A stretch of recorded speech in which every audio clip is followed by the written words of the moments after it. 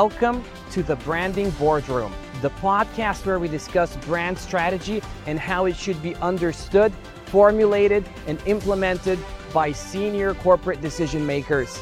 Our guests range from prominent CEOs to accomplished academics and thought leaders. But there's so much more. They're also interesting people.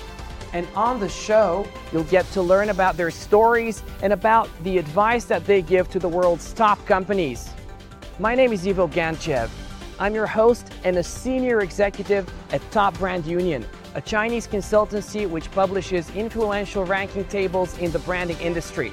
We also organize the annual China Brand Festival, and this year it's taking place right here in Changsha, where our secretariat is located. Now follow me into the Branding Boardroom.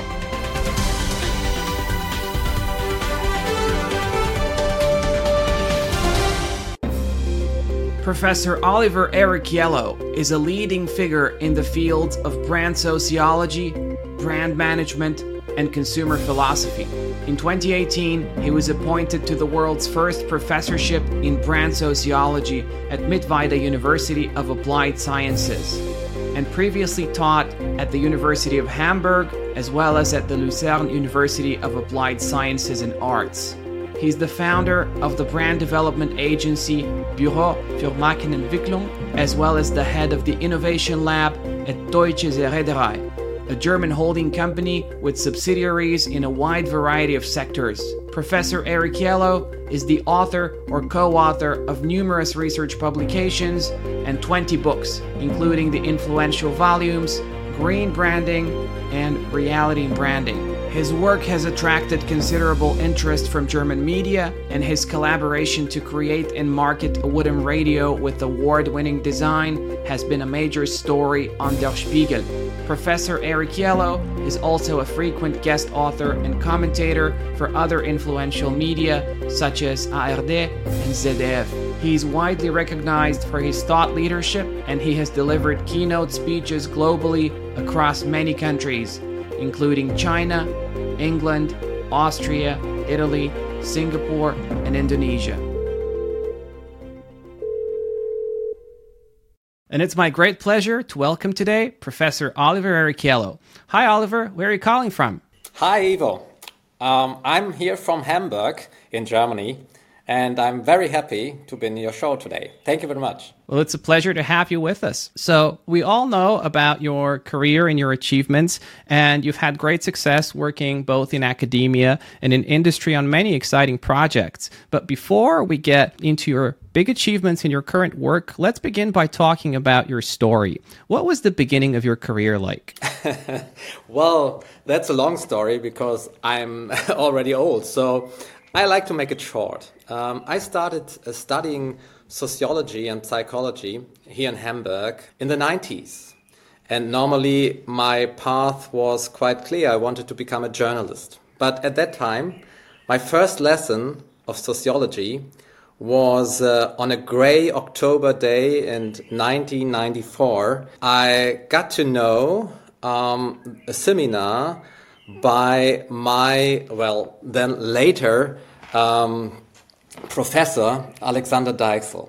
And he was talking about brands and sociology. And I was not expecting that. But this was the start of my career or my connection to brands at that time. Later on, I continued studying sociology and psychology and politics. Went on working for companies, for advertising companies here in Germany, and getting to the famous Institute for Brand Technique or Institut für Markentechnik in Geneva, Switzerland, where I had the opportunities in the 90s and in the 2000s to, support companies by strengthening their brands in Europe, big brands, big companies. And, I decided to quit consulting after about 5 years. And then I re-studied again psychology in France, in Lyon. And, getting hopefully much wiser and having more insights in order then to work again in marketing for medium-sized companies in the furniture business here in Germany. And then I started to teach because I was always fascinated in order to get into contact with the young generations to learn for them. But because in the end, a professor is nothing else than an eternal student. And we continued studying, and then I was opening my own consultancy in 2006 and started consulting medium-sized and big companies, the Büro für Markenentwicklung here in Hamburg. And I was asked some years later to do the innovation lab for a big hospitality player in Germany. So in the moment, my career pathway has 3 pillars. It's the academia, it's consultancy, and it's daily business in hospitality. That's what my path is until now, and I'm very curious to see what will happen in the coming years. Wow, what a fascinating path, and it's very full of diverse experiences along the way. So you mentioned the company that you're currently running, the Büro für Markenentwicklung. I hope I'm pronouncing it correctly. You speak perfect German, Ivo. And you also work with other companies as well. So one thing that perhaps our audience would be interested in is what can you do to help these companies? What kind of services do you provide for the industry? And how does this relate to your work in academia as well? Well, it might irritate some of the viewers to see a sociologist, a psychologist talk about brands, because normally you've got a lot of people coming from economics in order to manage brands. Well, that's the point.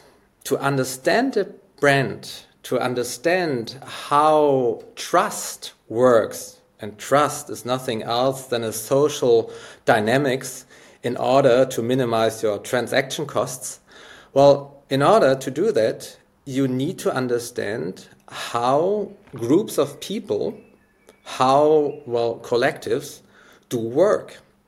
And that's what we do in the Büro für Markenentwicklung. It's about strengthening the perception of people towards a certain performance of certain companies. And the laws of how to strengthen this trust, how to strengthen the appearance within the public. Well, this is a truly sociological topic. And this might sound very theoretical, but in the end it's not theoretical, because you have to find the instruments and maybe also the pillars of success of a brand in order, to adjust them, to manage them, to, in the end, strengthen the brand. Because it's all about, finding a way to have a certain concept of perception, clear perception to the public in an era where it gets more and more complicated to install your message, because there are so many messages, so many irritations in the market, so that in the end, just the brand who has a clear image, who has a clear notion of what they are doing, might have the possibility to get into the mind of the people. This service really seems like it fits the current market needs, and I'm sure that your clients must be very happy about the types of help that you can provide them with. And you've completed a lot of fascinating projects with your partners at the company as well. One of them, which I read about in some of your works, was something that you called the wooden radio, and this is something that seemed really exciting. So could you tell us a little bit more about this project? How did it start, and what can we learn from it? So, the wooden radio project has become more than a project. It has really become something very crucial for me in a certain period of life. And that's maybe also the fascination of the work of the Büro für Markenentwicklung, because you have a lot of different types of projects, of works, of brands, which we support. So we support For example, some medium-sized companies, but we also supported the Swiss Army, very interesting, or even the church. So it's very different from all the angles in which we have. But wooden radio, and by accident, I've got the project here, has been a real wooden radio. And well, the idea behind wooden radio is quite simple. In 2006, I had been the marketing manager, the marketing COO for a company, for a European company, which were doing in garden furniture. And you know that you normally are visiting all these kinds of fairs. And I was at that time I was in Jakarta in Indonesia. This single radio in a very, very lost corner of the fair. And I talked to the designer and to the developer of this project. It was an Indonesian designer, Singgi Susilo Katono, who came from Bandung in Central Java. And, well, I wanted to buy this radio just for me, for my family. And he said, no, I'm not going to sell you this radio because, it's my main project. I care a lot for it. And I accepted it, but I kept his email address. And then we stayed into contact, and he told me about his story and about his will to build up a brand. And I said, well, I don't know anything about electronics. I don't know anything about the market in electronics, but I know something about brand and branding. And so we said, okay, let's do it together. And he was doing the design, the concept, a green concept, a sustainable concept of this radio, strengthening the local community. And I was trying to make it famous in America and in Europe. And we succeeded. The radio has become, in 2015, awarded by several design institutions. We were present in about 250 stores throughout Europe and America, with an incredible price for a simple FM radio. And but it was all about a story, a real story, not a marketing story.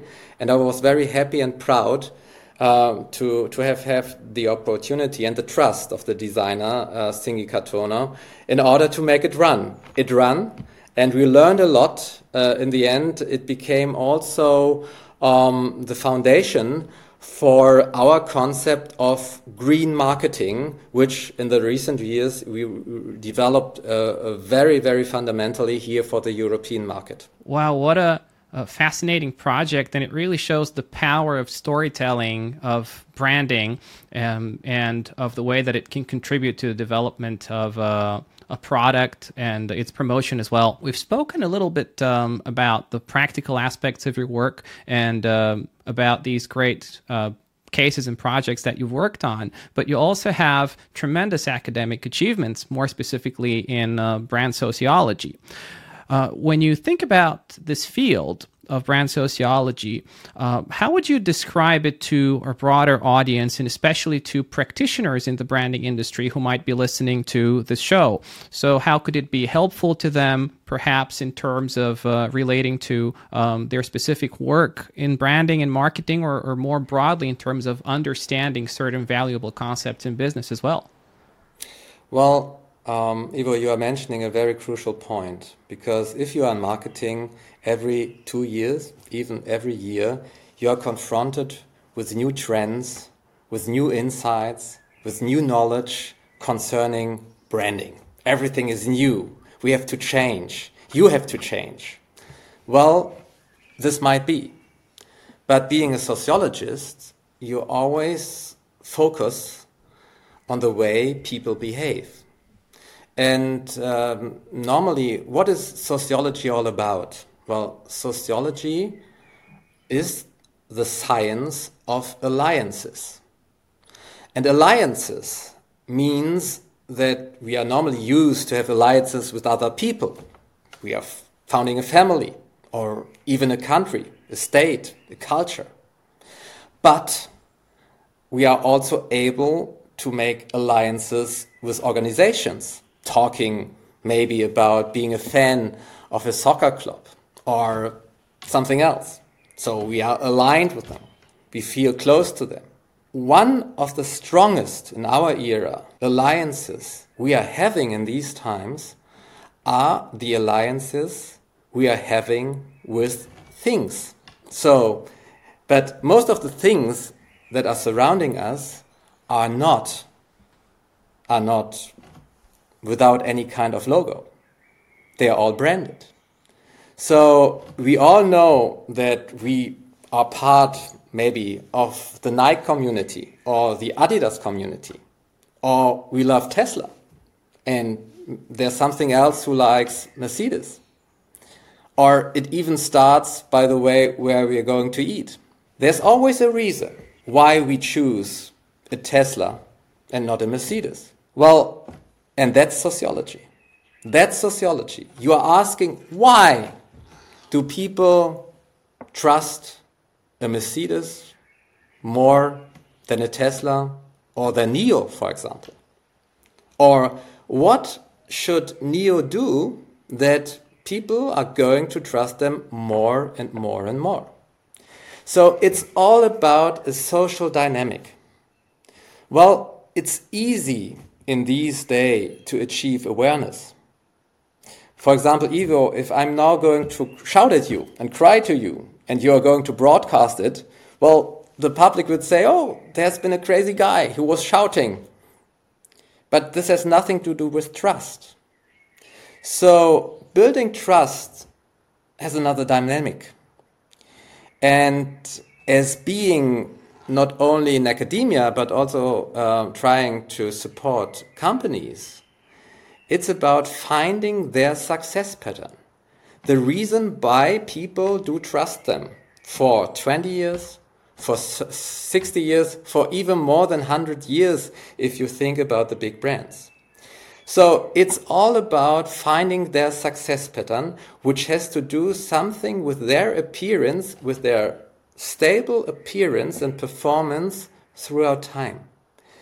And what a sociologist does, a brand sociologist does, he has to work out the success pattern of a brand, or if you are going to found a new brand, to work out the concept of success pattern for the future. So it's a kind of archaeology which is being installed in order to understand the reason why people trust. And this is something very, very fascinating. And in the end, it's the only measurement or the only instrument which we have in order to install a running system like a brand. This is truly going straight to the core of branding, and it also really digs into the human experience and the way that people connect with brands and build trust. But in many ways, this is not necessarily easy to quantify or to put into numbers. And in recent years, we've seen, of course, the rise of quantitative research, and also at most big companies, you see CFOs playing an increasingly important role. You see boards of directors that are interested in numbers and in data. So thinking about this and in relation to brand sociology, how would your framework or your perspective or the findings of a sociologist be integrated into a business model, or how would they be communicated to a board of directors in a way that makes sense to them? You're totally right, Ivo. It is very, very strange to some people in order to adapt to another mindset. In our time, we are used to numbers. We see numbers and we try to find out something. We try to extrapolate. We try to maybe work out a concept for the future. Numbers just show the effects of things you do. You can't manage a brand just by looking at numbers, because you don't know the reason why you have achieved these numbers. So the look, if you're really interested in managing a brand fundamentally, has to be much more closer. You have to look for the reasons why these effects occur. This is a different story, totally different story. It has another output or a different output, because if you are going to manage a brand by its numbers, and everyone has the same numbers of the market because we are all doing the same market research. And lots of the people having their positions in marketing, have this the same kind of education, so they come to the same output.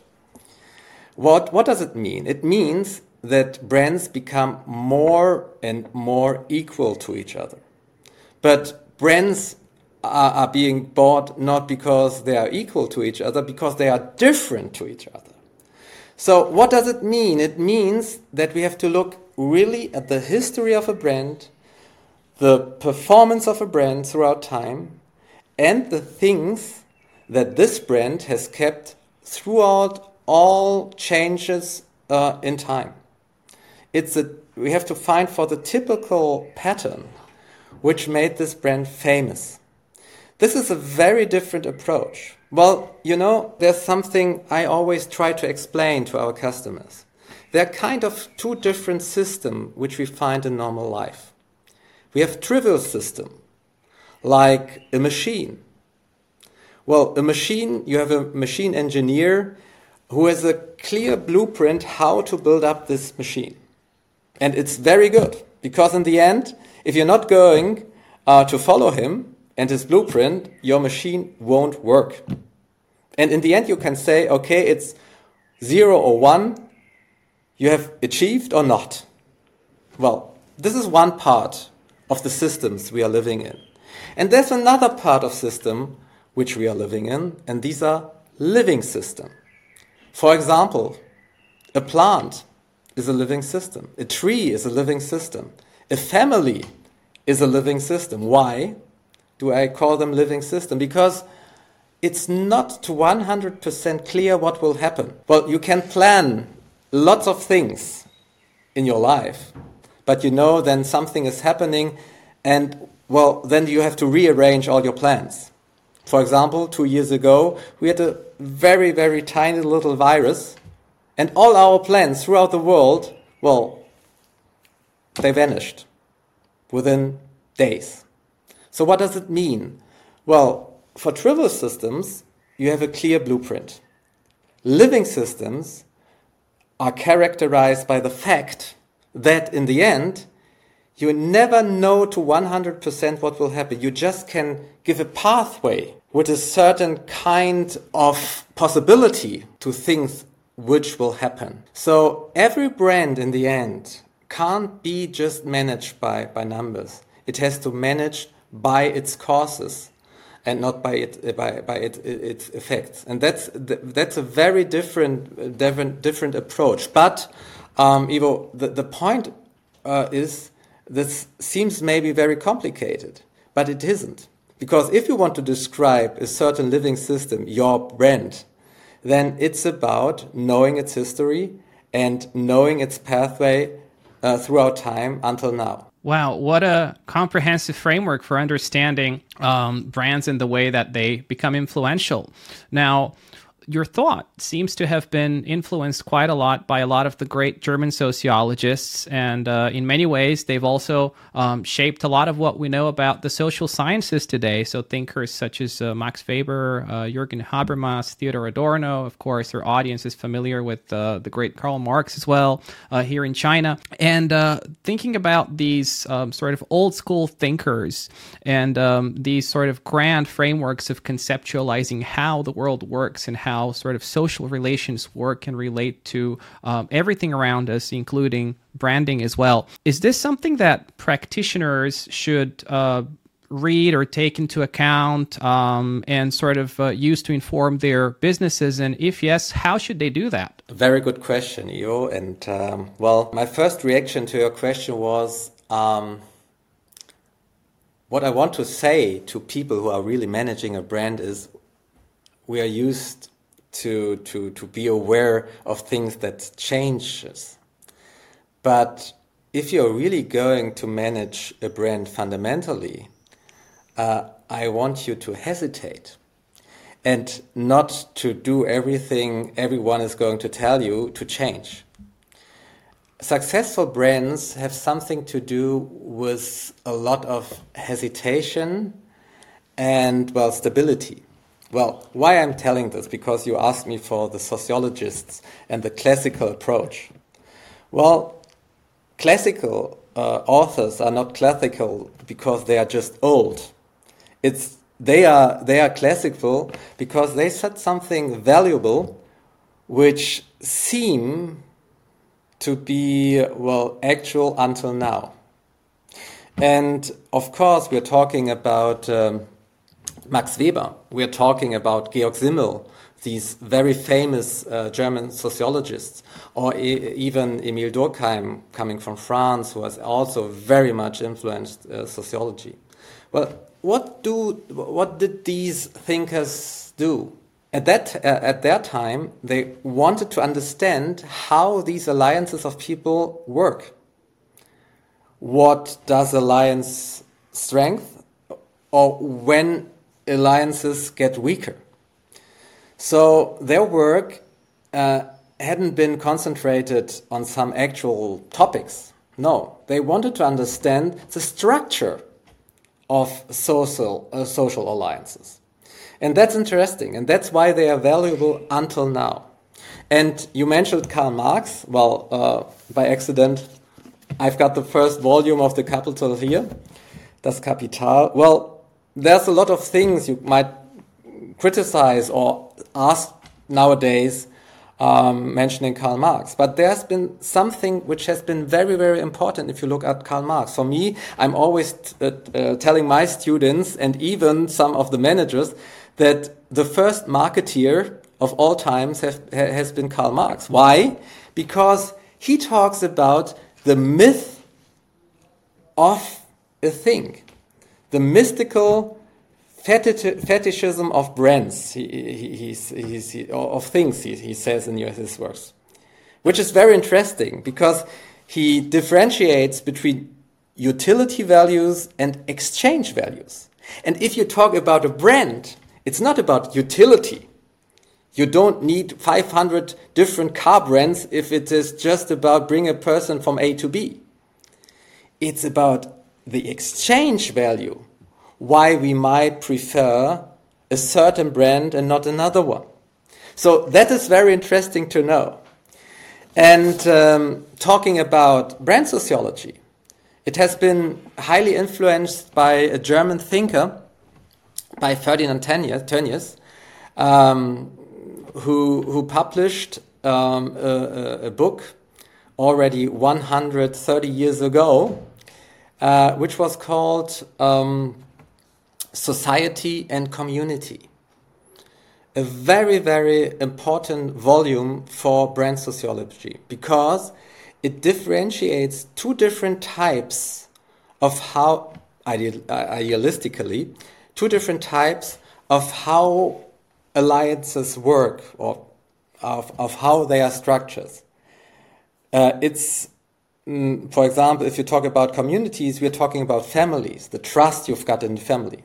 If you talk about society, then it's the rational side of alliances we are living in. And now, what has it to do with branding or brand management? Well, we are sometimes talking about brands knowing that they are products. And sometimes we are talking about products knowing that they are indeed brands. What is the difference? Well, the difference is a product is something that works very rationally. I'm just buying it in order, well, because I might have a need. For a brand, it's different. You're standing there in front of a shelf and you might have some products that seem quite similar. But in the end, you are choosing this special brand and you're not just choosing it for the first time, but maybe for years and years and years. So something works that seems to be very similar to the structures which we might have in a family, while for the other side, there's something that works very rationally. So this is very important to know, because now we're talking about a brand on a foundation. Lots of the marketing theories we have in the moment, well, they stop at a certain point, at the crucial point, Why do people choose? Why do they choose for a long, long time? And why it is so hard to build up a working brand and not just a product everybody knows and which might occur very, very, very fast and even or does even that fast vanishes, because as soon as if you don't invest in awareness strategies, all the kind of perception has lost its value. Well, these are really important insights for anybody that's interested in growing a brand and managing it in the long run.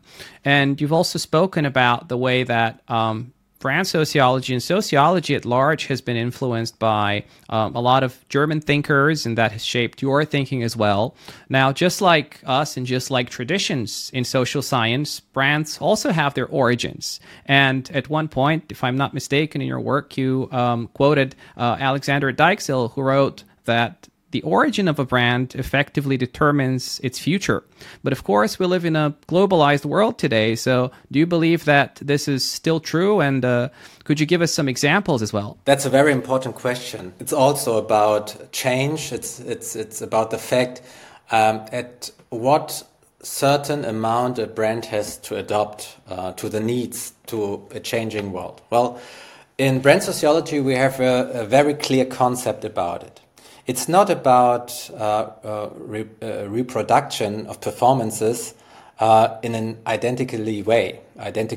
It's not about doing the same all the time. If you do it like this, a brand would vanish. It would not work. It's different. It's about self-similarity. I like to give you an example from nature because self-similarity was researched in biology. If you look at a tree, you never will find two similar leaves on one tree. Nevertheless, they are all coming from the same type of tree. Why does it come? Well, it comes from the fact concerning its DNA, concerning the amount of nutrition, the number of sun, winds, whatever, shaped the certain or the special form and design of every leaf. It adapts to nature. Adaptation, self-similar adaptation, is the secret, the success secret of every living system. It means that if you talk about brands, a brand like Volkswagen, like the Golf everybody knows, it was developed in 1974 for the first time, and it still exists. I think it's now the 8th generation of Volkswagen which we have. And you might see that the first Volkswagen 50 years ago, if you look at the engine, if you look at the design, it's very different from nowadays Volkswagen. But nevertheless, you will see that the sense of a Volkswagen in its design, in its engineering, in its way of adapting to technical developments has still stayed the same. So it's not about staying to your history, just doing it all the time for the same way. It's about looking at the concept, at the core concept, the core values, but we are talking more not about values, but about performances, and asking yourself, okay, I now know that I stand for a certain performance in a certain way. How do we interpret? How do we manage to bring it to our nowadays needs? So it's a constant way of adapting, but staying to your roots.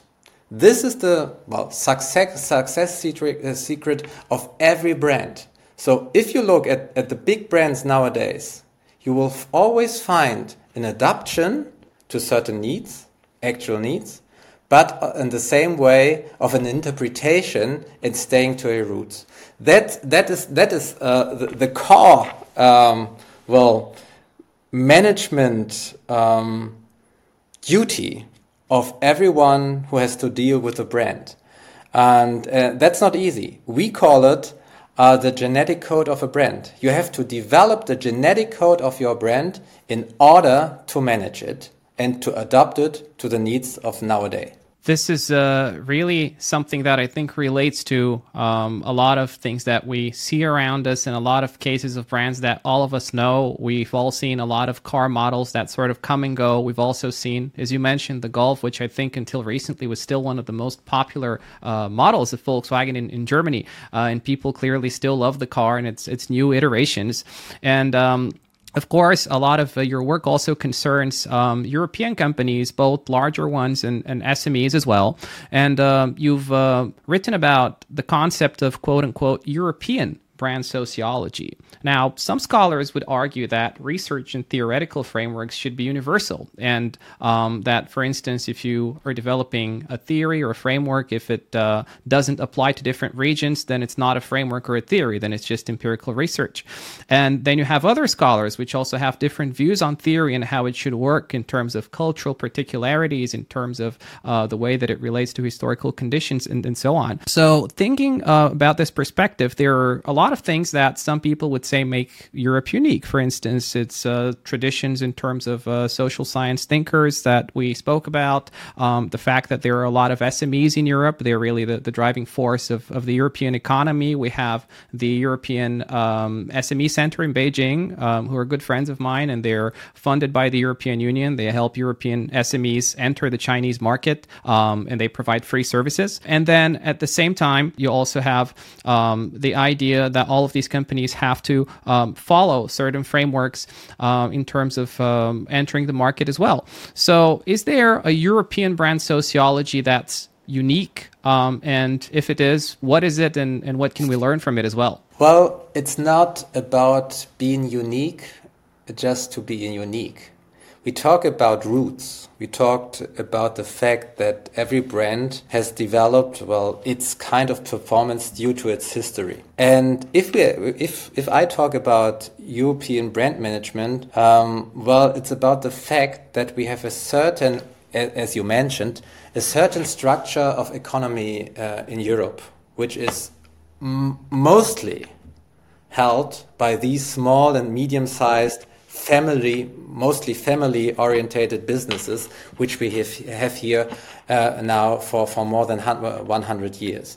These kind of companies are mostly hidden champions. They, in a certain way, they perform, and they have some kind of performances, of products which are unique worldwide.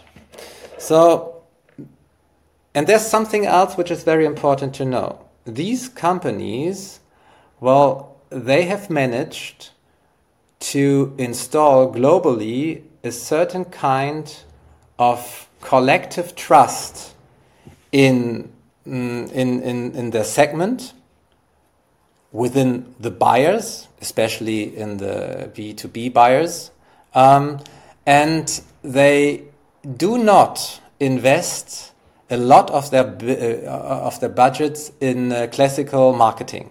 Why? Because their work of convincing people has already been done. It has been done because their work in the last decades has been so good that word to mouth, people are asking themselves, okay, who has a good performance? Is there a company we can trust? And a lot of times it is these kind of small and medium-sized companies, especially coming from Europe. What do I want to tell? There's a certain kind of difference of convincing people, of convincing markets, between a classical American view on the one hand and a classical European view. This has nothing to do with being right or wrong. It's a result of a different structure which we have in the economy. Because America is much orientated on these big globalized companies, which occurred during the last years, but especially on the field of small and medium-sized companies, you see that there's not such a developed kind of environment which we have in Europe. So what does it mean? If you have a segment of companies which exists for 3 or 4 generations, which has managed to convince people nowadays without investing lots of budgets in marketing, then you have to ask yourself, what is the secret of their success? How have they managed, contrary to the American companies, which are always orientated in marketing and classical marketing, to convince their market? And that's why what we did, we did a lot of researches, we used our experiences in order to work out this success pattern of European brand management, which is different because it has something to do with convincing people on the long run and not only to create awareness by managing huge marketing budgets. So it's about really building brands and not about being or building up known products. This is the main difference. And to be frank to you, Ivo, and to the public, it's very hard for European scholars and European academics in this field of brand management to be recognized by the scientific community if you're not coming from the classical markets, from the classical views in America, because it's a closed shop. So in order to do our marketing as being in academia, we searched for a working branding, and so we called it European brand management because we think it's different. And especially in markets where we have now lots of brands who are being developed, like in China, I think Chinese brands and companies can learn a lot more from Europe than from America concerning the way how brands might be managed if you look at the long run. Because if I understand something in China, it's about looking at things on the long run, not the short one. It's definitely something that characterizes the way that the business community hear things, trying to think long term. And in a way, I think you sort of brought up a very interesting idea of potentially developing an integrated sort of more global and more holistic marketing theory, which combines the European and the American perspective because they apply to different types of companies. And of course, in China, we do have many companies that resemble European ones in a way, and then there's also large multinationals that perhaps resemble the American ones in a way. So when you think about these different companies, when you think about global mega multinationals and you think about SMEs, when you think about global brands and local brands, what are some important differences that the brand managers from these different types of companies should keep in mind in terms of their practical work? Because their audience is made up of people that work for different types of companies. So what are some of the key differences for them to pay attention to? Giving you this answer, but I think there's no difference. I think there's no difference about big companies or specialized companies, B2B or B2C companies, concerning the way we should do brand management. Why? Because we don't have to look at the channels or the strategy of convincing and marketing a company. First, we have to look in the inside of a brand. We have to look at their structure. For me, it's not a difference between a globally acting company or a small company. Because the first step we will do is to look inside the company, look for the expectation of the public, and then work out how these expectations of the public have been developed or strengthened or weakened during the last years, decades, whatever.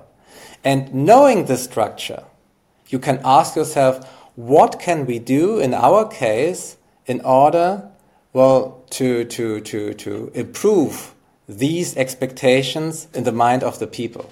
It's not about asking, okay, do we need different channels? It's not about to ask, do we need a kind of different strategy? No. It's about the first step which you have to do if you are really talking about brand sociology is to look at the way this company has developed and how the expectations in the market have occurred during the last years. That's what we normally do, and so there's no difference between global companies or just maybe even a small restaurant at the corner, because both of them might have a different public. But the way the expectations do exist is the same. Indeed, all companies have to do certain basic things that relate to the way that they present themselves and the way that they make people relate to them. And a big part of that is communication, because regardless of whether you're a larger company or an SME, you still have to communicate your message, and you still have to get it out and reach your target customers. So from your experience thinking about communication, which do you believe are some of the best practices that you've seen throughout the years, and which are some examples of sort of perhaps bad advertising or bad communication? You could perhaps also share some cases or some examples from your personal experience as well. Coming back to our main product, our main way of analyzing brands. As I described to you, Ivo, the point is, if we are going to manage a brand, the first look will be inside. So we will make a kind of, psychogram or performance DNA of a brand. So in the end, if you look at it, you will find in our analysis about 8 to 12 core performances which characterize a brand. Now it's time to look at the numbers, because now you can ask and you can do some kind of research and surveys, and you can ask the public, okay, which of these 8 or 10 or 12 performances seem to be the most important one to you? Which one do you really expect to be there if you think about the brand? So you might get a kind of clear view what of these 10 performances might be the most important one to expect. And then we are concentrating just on the top 2, and we are just reproducing these expectations in the way we are going to communicate them. It's not about opening something else, maybe making the image of a brand broader, bigger, different. No, it's about, strengthening the expectations which already exist in the mind of the people.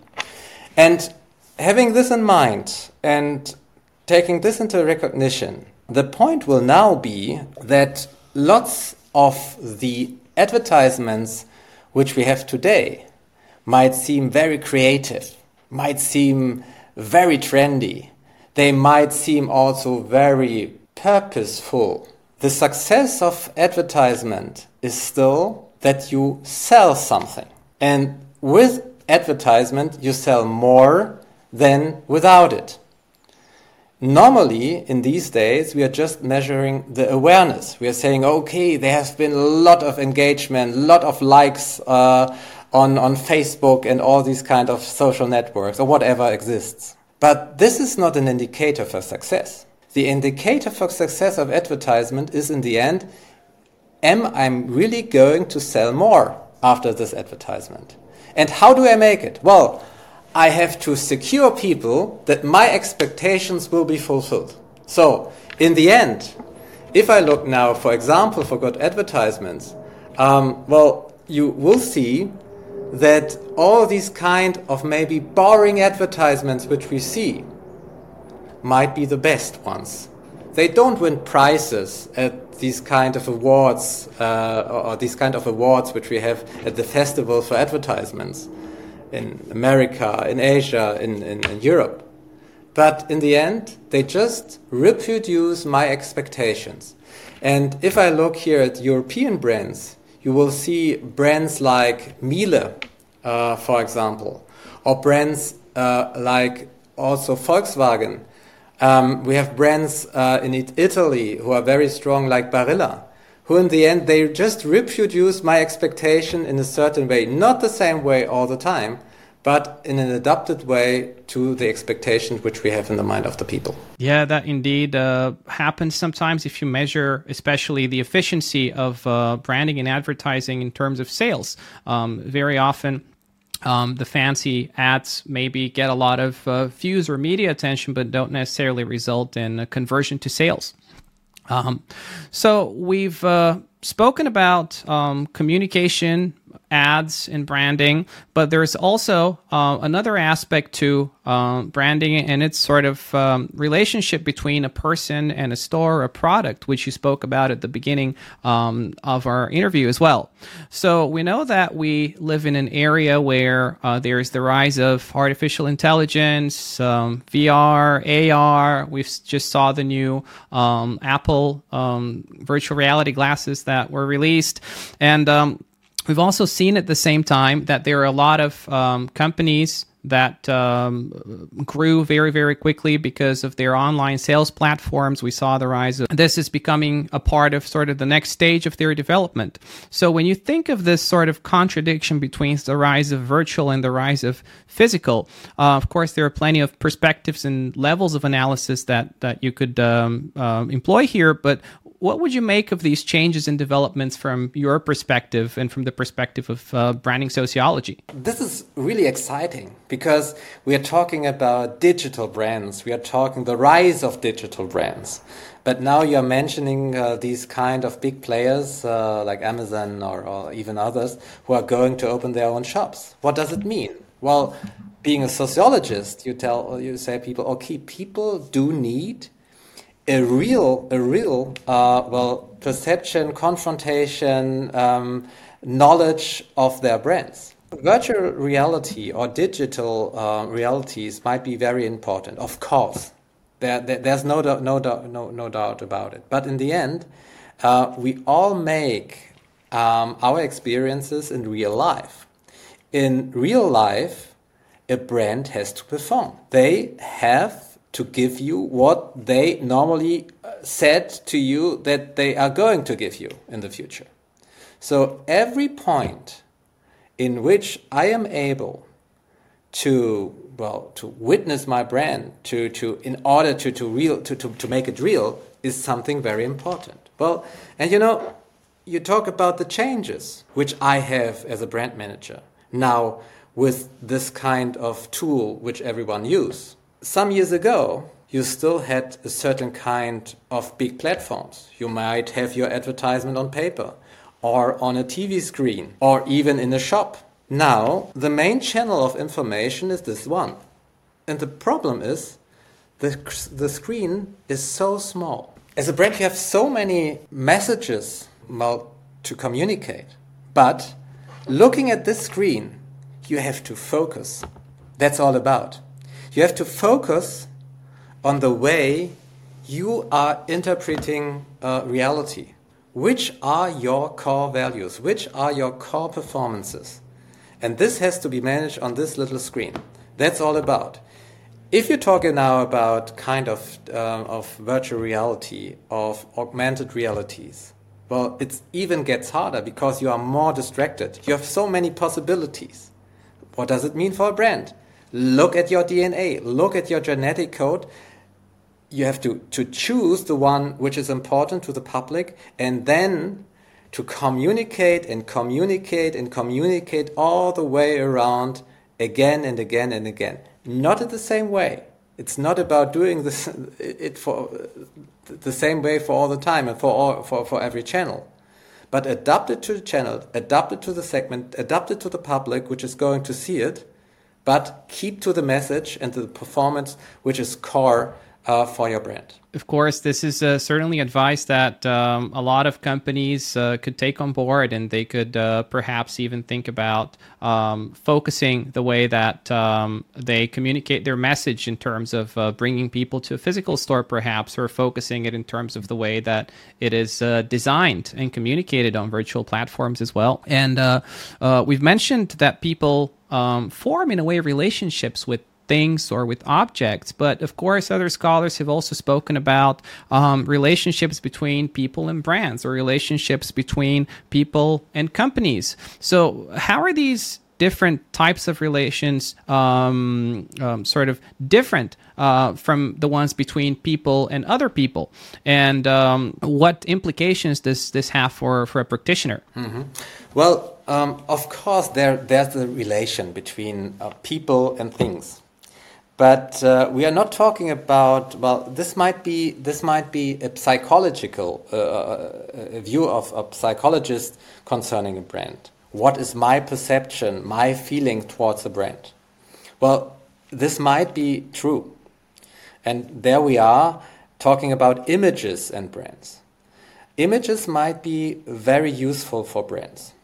Of course, everyone talking about marketing is talking about the image of a brand. Well, being a sociologist, you would look at it a bit closer, because even if you might have the best image you can imagine, in the end, your brand and your product has to perform. So even a brand like Nike, even a brand like Mercedes or Ferrari, well, they might have a very, very golden image, but if the car does not run, if your shoe, after wearing it once, well, gets broken, then your image has no value anymore. What does it mean? Well, in my eyes, it means that the kind of alliance which we have towards a brand is always based on performances. And we sometimes have the tendency in marketing to think that we might cover a bad performance by having a great communication set. This might work for a certain time, but it won't last long. Of course, the image of brands plays a central role, and a part of it is, of course, performance, the performance that consumers experience over time, and the way that they sort of build their perceptions and trust based on this. And when we speak about identity and the way that brands present themselves these days, there is a lot of talk about green branding.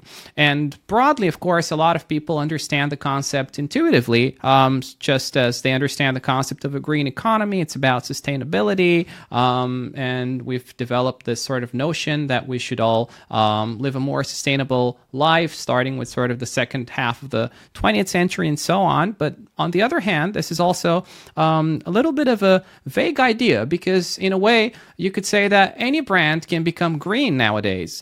So thinking about this concept and about the implications of this trend, how would you define what actually green branding is, and what are sort of the latest trends in this area? What are the implications that they have for practitioners as well? Yeah. Well, of course, we are talking about a trend in marketing which now occurred for about 20 years. Which has become global, and I think, personally speaking, I think that's a good trend, looking at the transformation which we have to install in the economy in order, to preserve the planet. No doubt. But if we like to define the concept of green or sustainable marketing or management of a brand, we got a lot of definitions. Well, in my eyes, we worked on it for a certain time. We published a book which is called Green Branding some years ago, and we defined, in a way, everything which has a sensitive way of acting with other people, with acting with the nature, with acting with animals, and a certain social system in which we are all managing our brands and companies, is something which we define as being green. We are coming from the concept of brand sociology again. And what does it mean? If you now look at the way of a lot of companies are dealing with this way of challenge about transforming their company into green and communicating it, you could really, you can't anymore differentiate lots of communication, because everyone is telling the same story, is using the same colors, is using the same images of saying, okay, we are now a green company. This is very dangerous. Why? Because we said a brand is a differentiator. A brand is different. And now we are all dealing with the same topic. We are all telling the same story. Well, okay, this might be that we are changing the images, whatever. But we are all telling the same story at the same time. That's crazy. How does it come? Well, you might say in an unpolite way, because if you're not really changing your business concept, you're transferring the transformation to communication. This is bad, and it won't work. On the other hand, I think it's because we don't really know how to tell our individual brand story and to adopt it to a general need. What do I mean? If we are going to transform the communication on a green basis, we are looking again to the genetic code of the brand which we worked out. We are looking at these kind of 8 or 12 success pattern, bricks, ideas. And then we are looking at it, at everyone, and asking us, okay, what can we do in this performance sector to make it green? Or do we already have something which seems to be green, good to nature, good to people, good to the social system?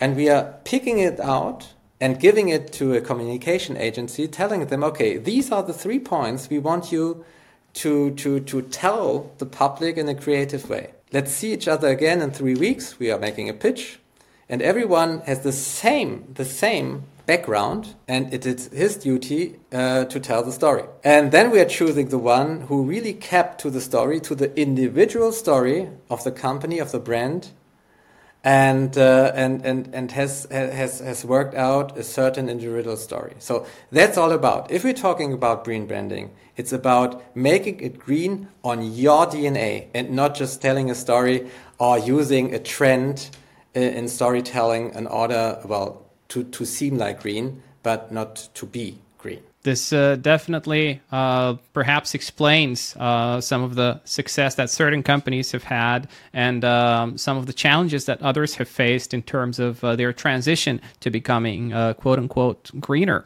And thinking about this trend, there's a lot of other upcoming trends in marketing as well. So when you think of marketing and branding, and if you try and look into your crystal ball and try and predict what might happen in the future and what the big upcoming trends are, what would you tell our audience to watch out for, and how can we prepare ourselves best for the near future? So thank you for giving me this opportunity.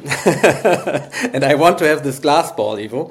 But I think for me, it is very curious to look at the next years, maybe the next 10 years, concerning the big digital brands which we have in the moment in America, in Europe, in Africa, and Asia. Why? Because everyone is talking about these big brands which exists now for 10, 20 years. And everyone is telling me, okay, these are big brands. And I'm not convinced. Why? Because for a brand sociologist, the brand begins the moment it passes from one generation to the other generation. The moment people really have something in their mind and it's not exchangeable anymore. So if you talk about the big brands, like maybe Airbnb in the moment, they seem to be very successful. Yes, of course. But it took them 15 years to become successful because everyone is talking about building up a brand. It's very fast. No. If you look at the big brands, then you will see that at least it takes them 10, 12 years to get into some kind of stable waters, not earning money. It's just getting into stable waters. This has become a bit more faster in the digital era than before, because before you needed about 25 years to become stable. But this would be very interesting for me to know if all these big players will still exist in 10 years. I'm not convinced, because in the end, you have to earn money and not only to generate cash flow. So this is very important. Looking at all the kinds of changes which we have in the moment, I would recommend to stay calm. Because, well, the dynamics of trust buildings do not change. It's just the channels that change.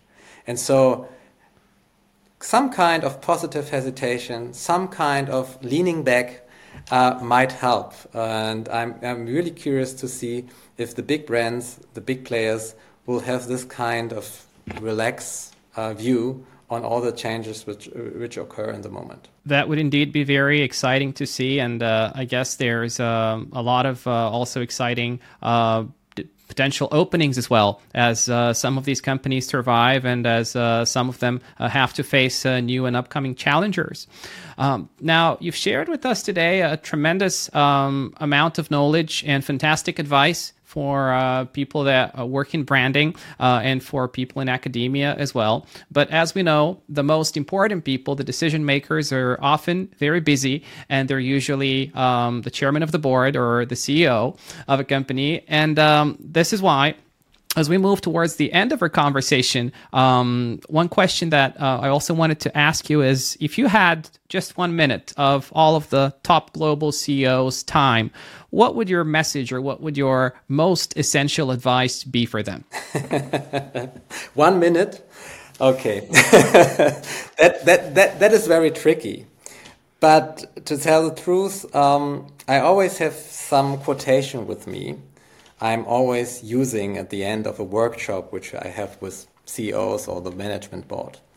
It's more than 2,000 years old, but I think the content of this quotation is still valuable today, and I want to quote it now. It would be some consolation for the feebleness of ourselves and of our works if all things should perish as slowly as they come into being. But as it is, increases are sluggish growth, but the way to ruin is rapid. It's from Seneca, and I think that's the main topic. It's very hard to build up brands. It's very hard to build up trust. We know it from our personal life. If you tell somebody, trust me, and you have seen it for the first time, you won't trust that person. Of course not. But if you look at your friends, well, why are they your friends? Well, they are your friends because you have made certain experiences with them. You expect something from them throughout the time. And then trust is being built slowly, step by step. And the point is, when do we lose our friends? Well, we lose our friends normally if you have some experience you haven't expected.